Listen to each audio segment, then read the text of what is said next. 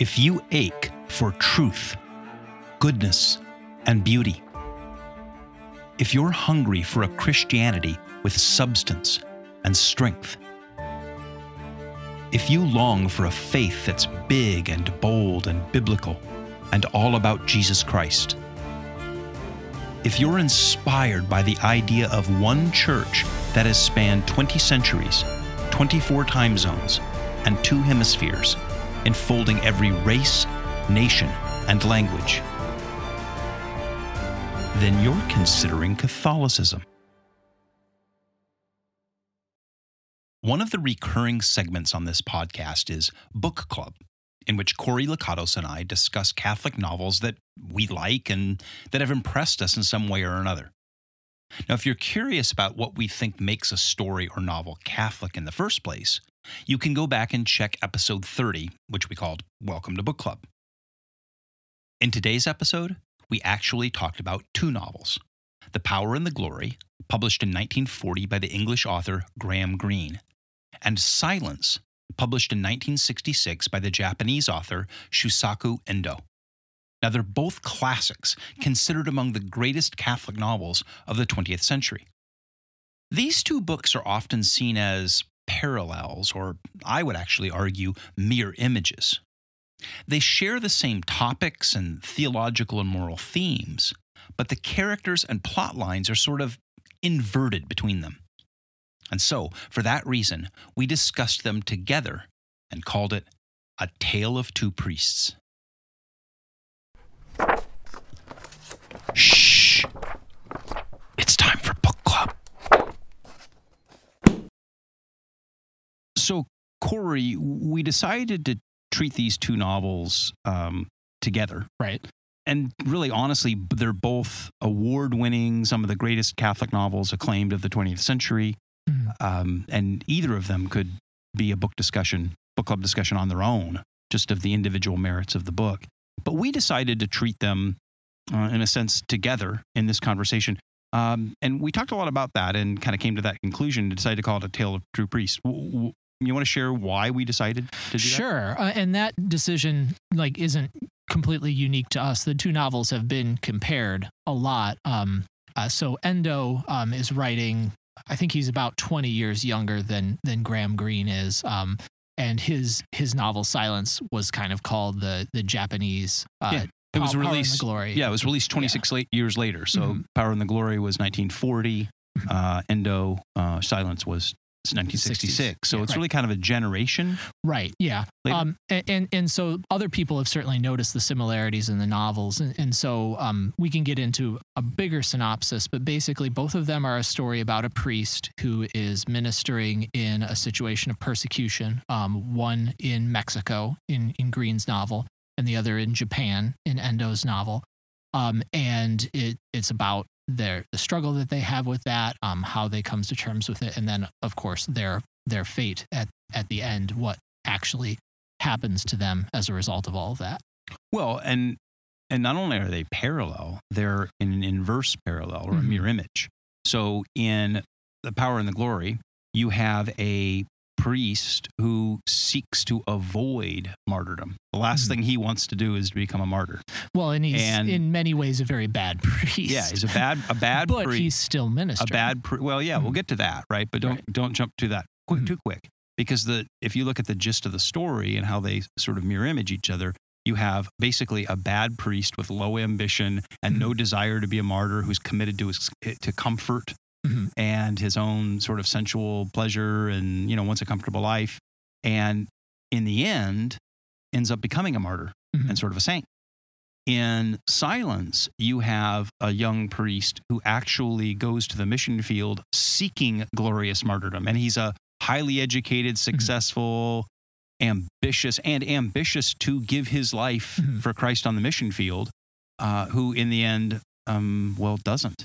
And so they become this kind of mirror image inversion of each other, which raises an interesting question about, because they were a generation apart and the new 2 novels have been compared, whether Endo, in a sense, intended his novel to be something of a response to Graham Greene's novel. Yeah, and that's possible. I mean, we know that Endo read Greene. I mean, Greene was very popular at that mid-century.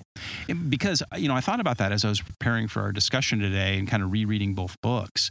And I found passages in Endo's book that are almost like reflections or quotes, or not direct quotations, but clearly he's echoing some of the things that Greene said in his book, but in some sense, or inverting them, or maybe kind of pushing back at them a little bit. And I know we'll get into this at some point here in the conversation, which is why I've always had kind of ambivalent feelings about silence a little bit, because Graham Greene's book is such an orthodox book. It's so orthodox, I believe, in its message. And so Endo always kind of feels like a little bit of a pushback. And it's interesting because I think a lot of people have taken it that way. I think a lot of people have. I think there's ambiguity in both novels that we can talk about. Yeah. Well, let's get into that. First of all, for those who haven't read them, we're going to share a little plot synopsis of each. And let me say, if you haven't read them and you don't want to know what happens, then I guess you can, back out of the podcast right now. But these are classic novels, and I don't think that what happens in them is a big secret.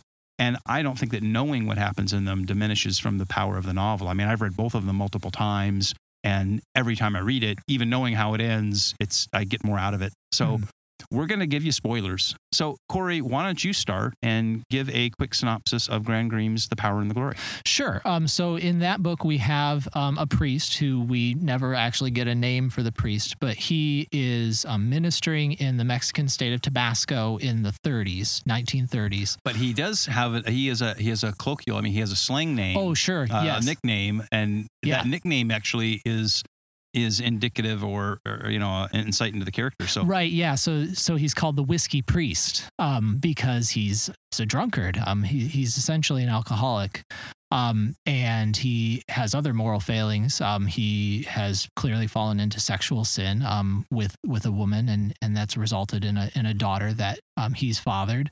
And he is now in this state where the communist government is persecuting and essentially trying to eliminate entirely the Catholic Church.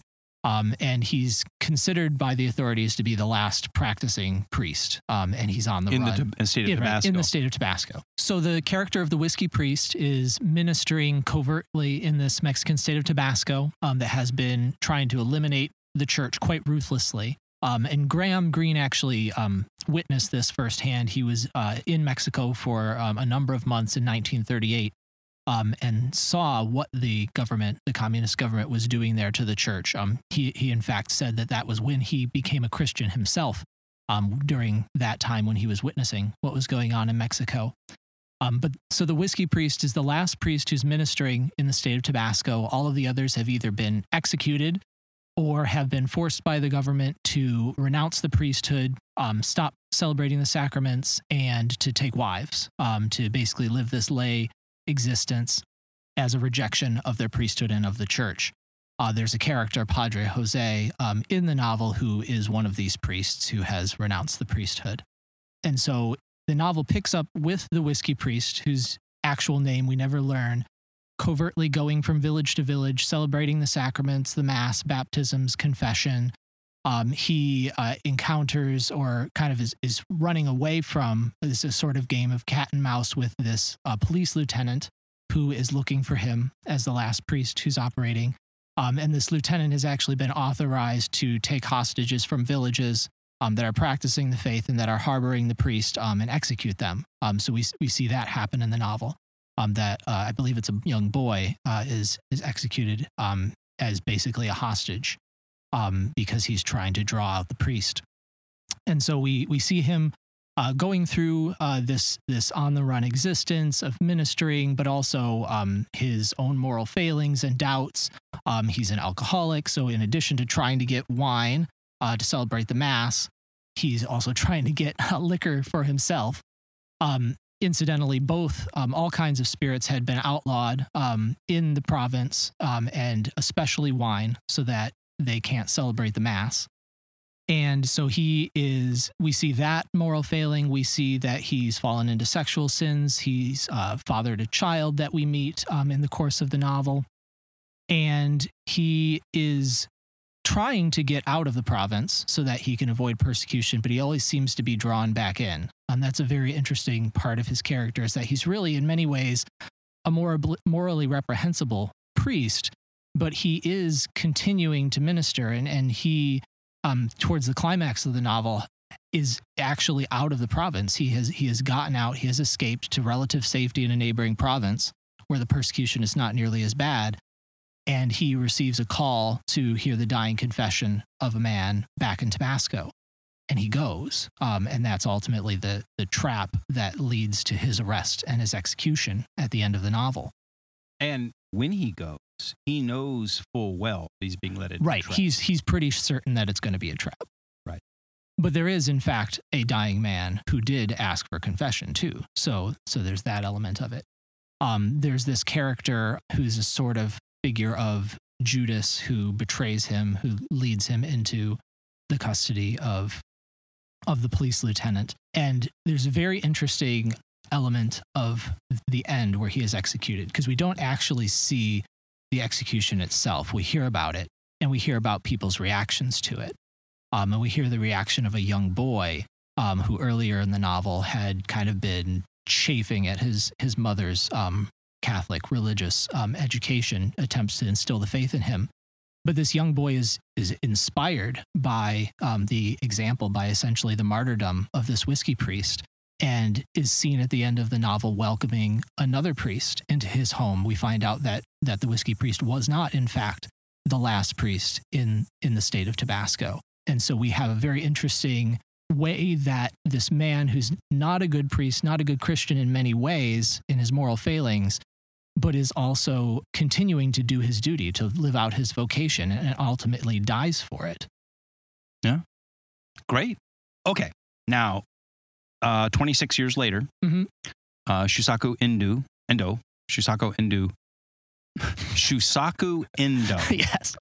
Japanese names. Yeah. No, it's not that. We're sitting out here recording in One Whirling Adventures outdoor compound, and so the sun is clearly befuddling me. Yes. But Endo, 66 years later, writes it. Now, Endo is an interesting character because he is a Christian in Japan, and a lot of people don't realize the rich history of Catholicism in Japan. And at our other venture, the Lakeshore Academy for the New Evangelization, we did, at one point, we did a video about the Japanese Christians and the Catholicism that was richly developed in Japan, and how, in some ways, Japan kind of became the Rome of the East in the 17th century, before it was persecuted by the Tokugawa shogunate.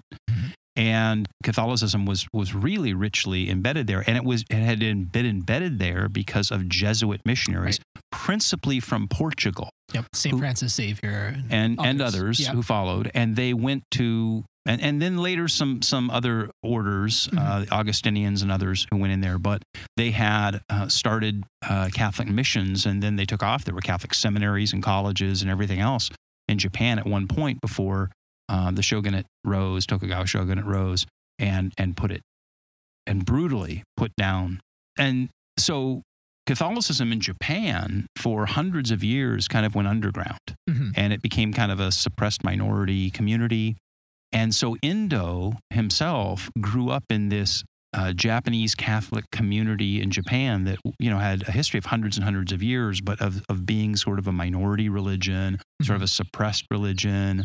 And so out of that experience, he drew back to those days of the Portuguese missionaries coming and writes this novel, Silence. So why don't you share the synopsis of the plot of Silence? Yeah, absolutely. So we have two priests at the beginning of Silence who are trying to get into Japan. So we have Father Rodriguez, who's our main character, and Father Garpe, who is with him. And they, back in Portugal, have learned that their old mentor, Father Ferreira, who had gone to Japan, has apparently apostatized and turned away from the faith and become a crony of the Japanese government. And they're all shocked and scandalized by this, and they want to go and find him, figure out what has happened, and also minister and die as martyrs. Yeah. Now, you said shocked and scandalized. One of the things that's interesting in the book is that Father Rodriguez, particularly the protagonist, can't believe it. Mm-hmm.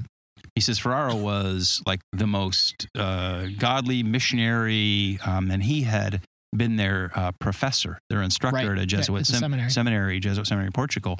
And he had talked to them about missions and the glory of dying on the mission field as a martyr. And he had actually inspired their generation to go off and seek martyrdom on the mission field. He said, I refuse to believe. I need to go find him because I refuse to believe that a man like Ferraro would ever turn away from martyrdom. Right. And so that becomes kind of an interesting plot thing, which you'll get to in a second here, obviously, because he's committed, Rodriguez is committed to martyrdom, committed to glorious martyrdom. He imagines someday that, hundreds of years from now, people will remember how the glorious way I gave up my body to the flames or whatnot. Mm-hmm. And so he's, in a sense, seeking that out. And it's impossible for him to believe that his mentor and hero would ever turn aside from that path, which is, of course, leads to the sort of aha surprise of the novel. So. Right, exactly. And so we follow these two young priests as they get into Japan with the help of this man, Kichihiro, or I may be mispronouncing the Japanese name wrong. And so they get in and they start ministering covertly to the Japanese Christians in this remote village where they haven't been found out by the government because this is after the government has already really brutally stomped on the Catholic community in Japan. And eventually he is captured. Both of them are captured and put in prison. And we begin to see the strategy that these Japanese government officials are using to try and break the priests. First, we see them basically making Father Rodriguez witness to the martyrdoms of these Christians. Remind me of the exact method. I know it's out in the water. Are they being crucified? Yeah, they're sort of crucified in the ocean, out in the sea. And so what happens is as the waves, as the breakers come over them, they can't breathe because they kind of come over their head, and then they try to lift their head, and it's just this kind of brutal. They die by exposure into and suffocation in the waves. Right. And so Father Rodriguez is being made to witness this, and he's horrified by it. But then we also see that the other priest that was captured, Father Garpe, is being, they're trying to coerce him into recanting and apostatizing because of what they're doing to the other Christians. And Father Garpe does not do that. He, in fact, dies with them. Which, depending on how you interpret this novel, right, and we'll get into the compare and contrast, isn't interesting to me because when I first read it many, many years ago, but I always felt that the way that this book sort of goes, that Rodriguez's failure is all the more not only poignant, I wouldn't say poignant, actually more shameful. Sure. Because Garpe was strong. Mm-hmm. And so, I've always felt that what happens after this becomes a complex rationalization for Rodriguez's weakness. Right. He could be like Garpe, but he chooses not to. Yeah. And when he goes on, this is impossible. Nobody can do this. This isn't the right thing to do. Blah, blah, blah, blah. It's all like this complex rationalization because his buddy Garpe didn't have these qualms. Right. He sort of stepped up and, manned up and did his duty. Mm-hmm. Right. He died for Christ, for the faith, and alongside the Japanese Christians he's been ministering to. And so Rodriguez continues to be in prison. He continues to see the suffering that's being inflicted on the Japanese Christians. They're very deliberate about making sure that he sees this. And they have this really terrible torture, right? So what they do is they hang the people upside down over a pit, right? And then they cut them so that they slowly are bleeding out while hanging upside down over this pit full of flies and filth and whatnot. And it's just really a brutal, horrible thing because they go slowly and they're crying and they're miserable. Although, I'm going to get into it, although many of the Japanese Christians that are dying this way are praying and calling out to the Lord and to Jesus and Mary, singing hymns and singing hymns. But Rodriguez is sitting there. Well, he go from there. Yeah, so he's sitting there and essentially is agonizing about this and is crying out to the Lord and saying, "Why are you silent in the face of this persecution, in the face of your people undergoing these horrible tortures?" And eventually he is brought to meet his former mentor, Father Ferrara, and we learn that, in fact, he did apostatize, and similar to Padre Jose in The Power and the Glory, he has taken on a state pension, he has taken a Japanese wife and taken on the identity of a Japanese person who is, in fact, helping to discredit the church and helping to persecute the church. And Rodriguez gets a chance to talk with him. And Ferrara is essentially trying to convince him that this was the good and compassionate thing to do, in contrast to what we saw Father Garpe do, because of the suffering that's being inflicted by the Japanese Christians. Okay, so actually Ferrara makes two arguments that I think actually become not only important in the novel, actually go to the relevance of this book. So the one argument is, well, if we capitulate, we apostatize, capitulate, then we relieve the poor peasants' suffering. Right. The other one is that if we, I'm going to choose my words carefully, but if we sort of capitulate and adapt Christianity, adapt the faith to a Japanese model that doesn't offend Japan, that fits into their worldview and culture, then how much better is that Christianity can become a Japanese Christianity? And so it really becomes if we accompany them by sort of rubbing off all the hard edges off Christianity, it becomes a Japanese Christianity, which is obviously in the end becomes no Christianity at all. And I think that's kind of an interesting, we'll get into this in a minute, the compare and contrast, because that becomes an interesting plot point, not plot point, but an interesting reason why I think a lot of, okay, so I'm interrupting your story. No, that's fine. That's greater detail. I was first exposed to silence in college and graduate school. And I went to a very, I don't know what the word is, progressive university, but basically most of my professors in college and graduate courses there were Marxists. I mean, they were avowed Marxists. And they loved silence. And it has always been, it was released in 1966, and it was quickly taken up in the heady 60s and 70s and 80s as this kind of like progressive Christian novel. Now, I don't know that that's what Endo intended. I would argue not, but yeah, we can talk about that. We'll talk about that in a minute. We'll talk about whether he intended it, but that's what it had become. Right. And I can almost go into somebody's office and determine, where they lie on the spectrum of orthodoxy by whether they have a copy of Graham Greene's Power and the Glory, on their bookshelf or a copy of Endo.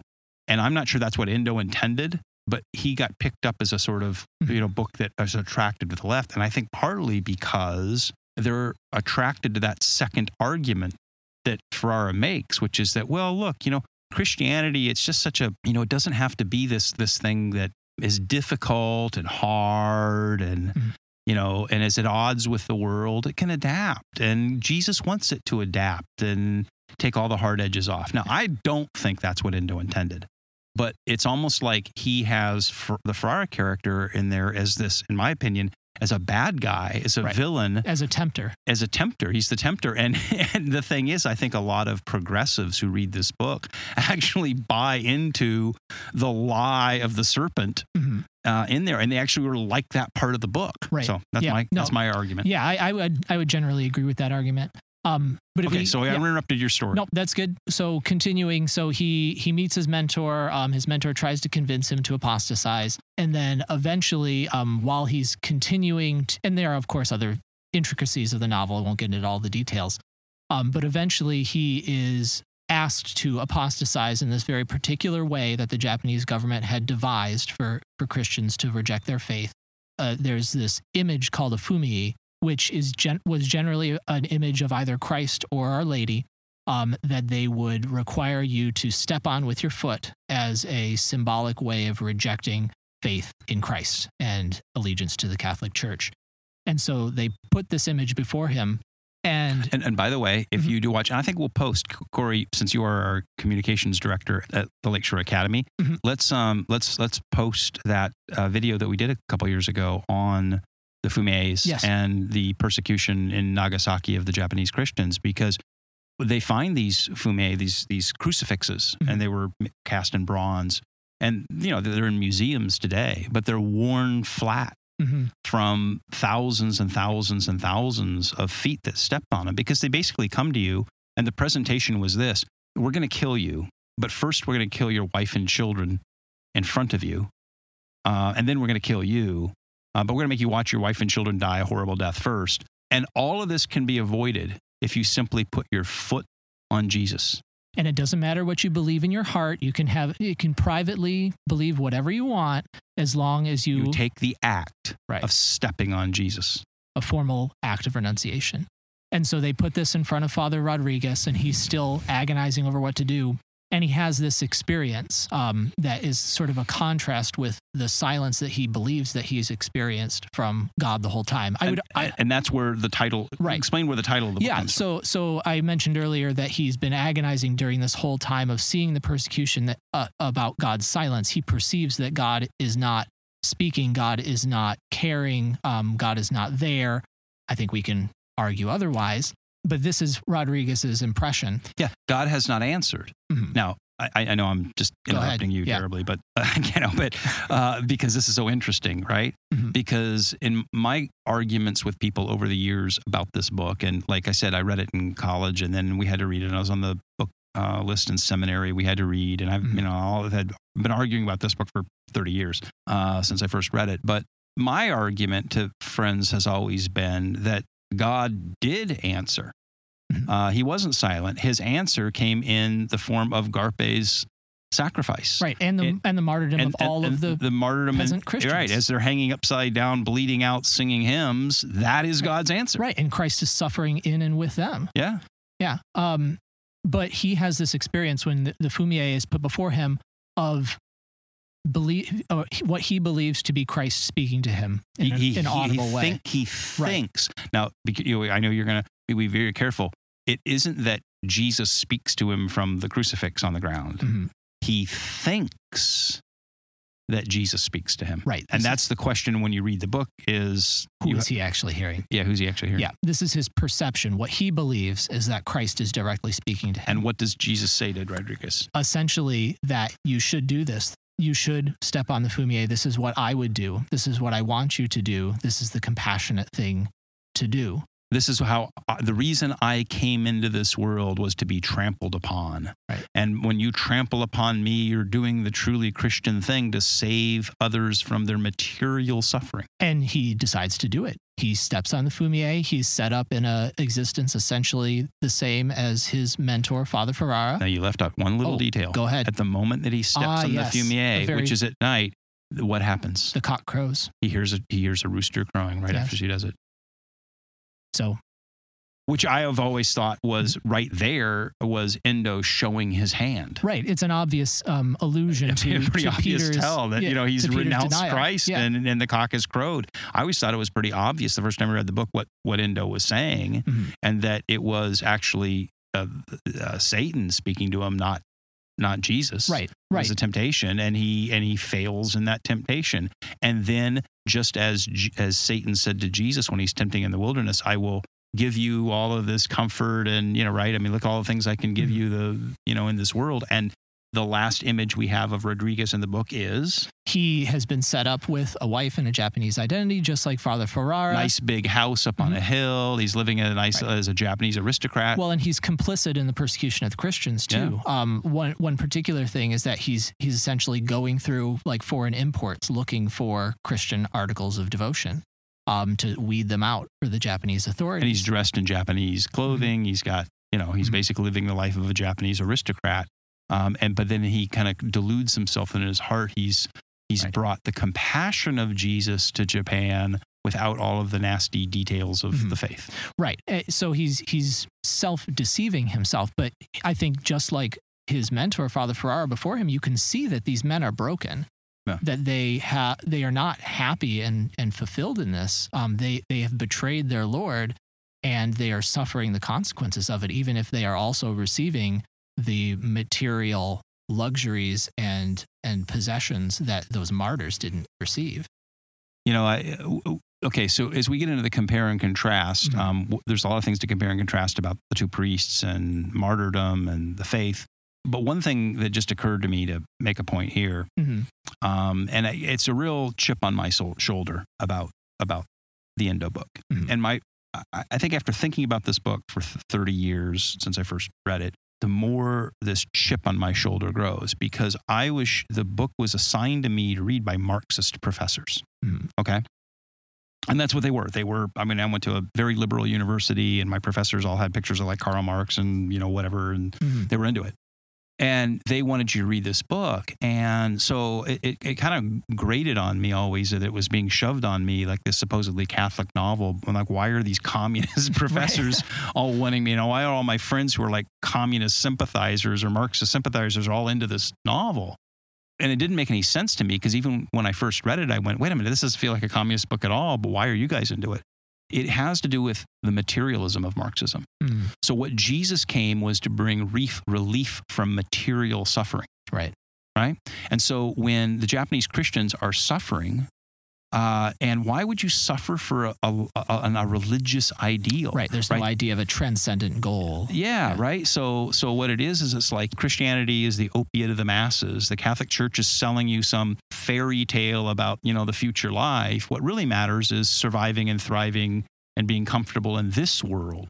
And I think it's really that materialism. And that is what in the novel Garpe and the Japanese Christians are willing to give their life in this world for a brief while to suffer for eternal glory. Right. And it is precisely, Ferrara and Rodriguez, it is precisely the argument of I'm going to alleviate the suffering of the people in this world and not let them die for a lie. And in the end, it shows that Ferrara and Rodriguez get to be comfortable.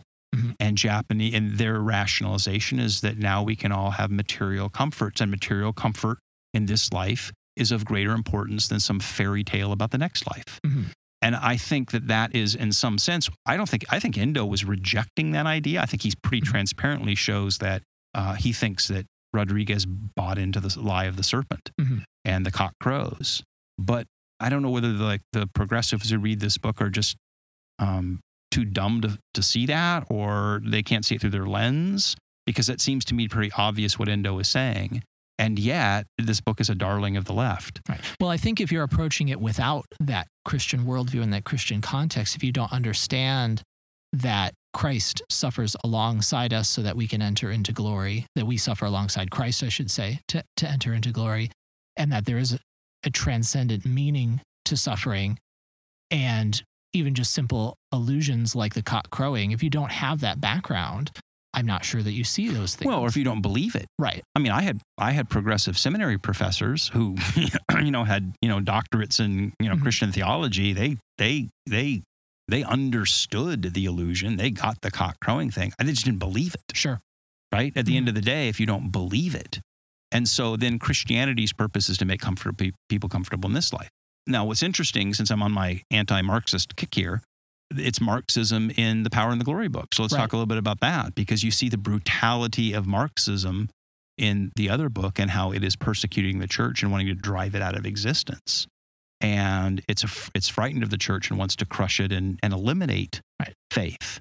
Well, I think you have an interesting paradox with the lieutenant in The Power and the Glory, because he's an idealistic Marxist man who, believes that by achieving Marxist goals, he'll, rise up the peasantry and improve their lives. And what is he actually doing? He's taking hostages from peasant villages and shooting them. There's a marked contrast between his stated goals and what he thinks he can accomplish in the communist cause and what he's actually doing and the results that it's having on the people of Mexico. Yeah, I was looking for it in my notes here, because there's a great quote that the lieutenant has at one point, and I don't have the quote directly in front of me, but the gist of it is he said, well, I too am a mystic, and I have looked into the future, and I see that there is nothing. Right. And there is nothing but this material world. Right. I mean, communism has an eschatology. It's an imminent coming of the kingdom of peace and justice in this world without any reference to God. Right. And so that the brutality of the communist repression of the faith that you see in The Power and the Glory, it's brutal. And as you pointed out, Graham Greene in 1938 went there and became a Christian because he saw the brutality of the repression of the church, and he saw the communist left for what it was, Sure. And he was inspired by the faith and the suffering of faithful Catholics, and so talk a little bit about in the whiskey priest. I'm curious to hear your thoughts. There's so many interesting things going on in there. One of them is the necessity of the sacraments. Mm-hmm.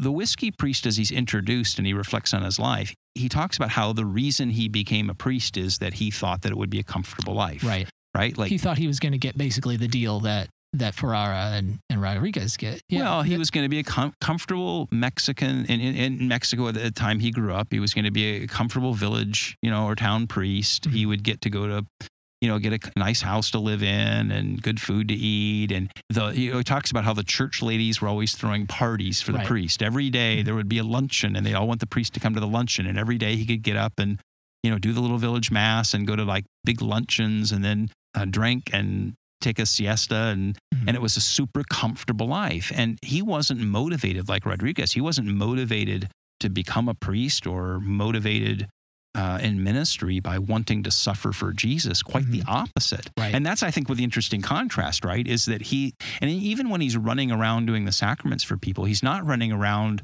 out of this sense of mission. He's running around to avoid dying. Right. But as he runs around avoiding dying, he sees that people need him. Mm-hmm. Well, and he's humbled in a sense. He starts out as a pompous man who's just in it for himself, and he becomes aware of his sin, and it's apparent to him, and he realizes his weakness and his sinfulness, and he is still, tempted by these things. We still see him get drunk several times in the novel, but he's, I think, more akin to the sinners that Jesus encountered in the gospel who knew the depths of their sin than is Rodriguez, who is cocky, really, is pretty assured of himself, fairly self-righteous, I think, and the experience of seeing persecution and being persecuted himself doesn't humble him. I remember reading The Power and the Glory when I was on my road to Rome and thinking about, joining the Catholic Church. And I remember so many things that impressed me about the book at the time. But there was a line, and I'm looking at my notes here, and I was going to try to copy and share, but the line goes something like, he has this moment of self-awareness at one point, and he said, there's nothing, I'm a whiskey priest, there's nothing pretty good about me. I'm not particularly smart, good-looking, athletic, helpful, holy. There's really nothing about me except one thing. I can turn bread and wine into the body of Jesus for people. Mm-hmm. And that's the thing that I have to offer. And that sense of self-awareness, first of all, I was struck by the humility of that, but I was also struck by the power of the Catholic priesthood. Right. And I remember at the time when I was thinking about converting, having been a Protestant pastor, I could never have said that. Mm-hmm. I could only say, well, my value is my ability to articulate, the Bible, and that I know Hebrew and Greek, and I can preach really good sermons, and I can do this and this and this. Mm-hmm. But what struck me was that powerful statement about the Catholic priesthood. It is the sacramental power to consecrate that, and the people need that. Right. You see in both novels how central that is and how desperate they are for it in these situations of persecution, that they're overjoyed when the priest is there. Their children can be baptized who haven't been baptized since the last time the priest came through their town. They can receive confession. They can attend and participate in the Mass. That all of these things are central and essential to their lives as Christians, and that the priest is God's instrument for providing those things. And the other things that are sacramentally interesting in it is, like, for example, there's this whole thing where he can't get wine, right? And there's this scene where he finally makes some kind of a deal. He fakes this guy out who has some wine, and he says, well, I need to buy some alcoholic beverages. Because, of course, anything's available on the black market. On the black market. Try hard so he's going to get this black market guy, and he goes, but he wants to disguise it. That he's a priest, and he wants to use it for that. So he goes, let's buy some wine and some brandy and some whiskey to get me load up my cart. And the guy's like, oh, great. But then the black market guy is buying it from and goes, hey, why don't we have a drink? And ends up drinking all the wine. And so he leaves with brandy and whiskey, but not the wine. And what's interesting is there is this realization that the sacrament cannot be properly consecrated. Mm-hmm. You can't have the Eucharist with brandy. Mm-hmm. And that was another thing that was interesting to me, was just how that book, had some real insights into that in terms of the necessity of the sacraments and the proper use of the sacraments and the proper consecration of them. And that's what the value the whiskey priest has. He is the whiskey priest. He's not a particularly good man, mm-hmm. but he becomes a good man because he's faithful to his vocation. Right. He doesn't have the virtue of temperance or chastity or any, right. Any of those, but he perseveres and he is faithful to his vocation and to Christ and to the people he's called to serve. So as we kind of wind down this episode of Book Club, give me your thoughts about the important compares and contrasts between those. I mean, we've talked about some of them, but where do you see the most interesting sort of tensions or similarities or dissimilarities between these two books? Yeah, we've mentioned several. I think the most important one really comes down to what the result of in the case of the whiskey priest, his martyrdom, in the case of Rodriguez, his apostasy, what result that has both for them and for the people around them. In the case of the whiskey priest, it inspires and it invigorates, and it is as what I think one of the early church fathers said, the blood of the martyrs is the seed of the church. You can see how him being shot by the government is something that will, in its own way, result in new life in the Catholic Church being persecuted in Tabasco. And then you contrast that with Rodriguez, and he apostatizes thinking that this will be an act of charity and mercy to the Christians. And all that does is intensify the persecution that they undergo. And he himself becomes an agent of that. And so his apostasy really hurts and hampers the church's growth. I think one of the things that, to that point, that's important about these two books that I think is relevant to all of us, mm-hmm. is they illustrate the biblical principle that a tree is known by its fruits. Mm-hmm. In the end, what we do matters. Right. And I think, coming out of an evangelical world where what we believe matters, these are, I think, both profound Catholic novels because they provide, the evangelical sort of thing of like deeds don't matter. It's only what you believe in your heart. Mm-hmm. I think these are profoundly Catholic novels because they say in the end, what we do matters. Mm-hmm. And it affects what you believe. Right. And so Rodriguez, who believes all the right things, but does the wrong thing, and the whiskey priest, who maybe doesn't believe all the right things, but does the right thing in the end, he's a saint. Mm-hmm. And Rodriguez is not. And I think that what struck me about the two is this profound sense, especially as I was considering Catholicism myself, was that in the end, what we did with our lives and the fruit of that, the actions that we took mattered. Mm-hmm. Yeah. The other thing that really stuck out to me as I was revisiting these novels before recording is that it's the contrast between whether your expression of faith is private, simply in your heart, or it's public. And the goal of each of these regimes in both of the novels is to make it entirely private. But by doing that, it's not just that, it'll be just, our faith will be just as strong. It's just we're doing it in our hearts. The choking off of the public expression ultimately chokes off the private as well. That we see that if you can't publicly express your faith and live out your commitment to Christ, that it withers on the vine in your heart as well. And so we have the witness of the Japanese martyrs, or of the priests who were martyred in Mexico. They gave their life, but they avoided the fate of giving up their faith, of losing their connection with Christ, contrasted with someone like Rodriguez, who who accepts the idea that he can have it just privately in his heart, but ultimately loses both the public and the private. Well, another biblical principle is that there will come trials and persecutions. Mm-hmm. The church will be persecuted. There will be times of trial, persecution, apostasy. And during those times, we will all have to decide where we stand. And we will all have to either step up, and the church will have to step up and be willing to suffer the consequences of standing for Christ or not. And there's a lot of rationalizations why we should avoid that. And there will be those who rationalize and who step on the fumet. And there will be surprising heroes. You know, one of the things that strikes me at the end with the whiskey priest, as you said, the little boy who mm-hmm. begins to talk about him, it's his mother says, well, let's not mention all the bad parts of him. Because they had this book with like the little children's book of the saints. Right, where it's all kind of like cartoonishly whitewashed. Yeah.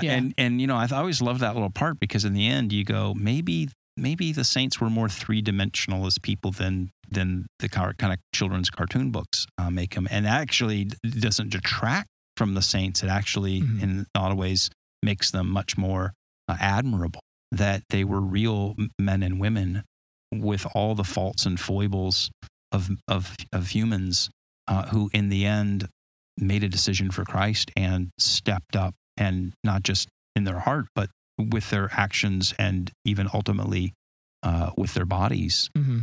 Surrendered themselves for Christ. And so, you know, look, these two books are just, I mean, if you want to read, you know, powerful Catholic novels, these are them. And they really are this kind of inverted thing, and you can read so much into them. Cory, give a last plug to anybody who might be considering these books, and we'll wrap it up. Yeah, I mean, one thing we haven't mentioned, just because we've been so deep in the themes of the novel, is that they're both just really great reads. They're very exciting and fast-paced books, and I think it'll really keep your attention. And that kind of gives it the right to drop all of the themes on you at the same time, because it's not dull or dry. Right. Yeah, absolutely. So, The Power and the Glory by Graham Greene, mm-hmm. and Silence by Shusaku Endo. There you go. So find them in your bookstore or on your Kindle or wherever you get your books, and take a read and send us an email. Let us know what you think.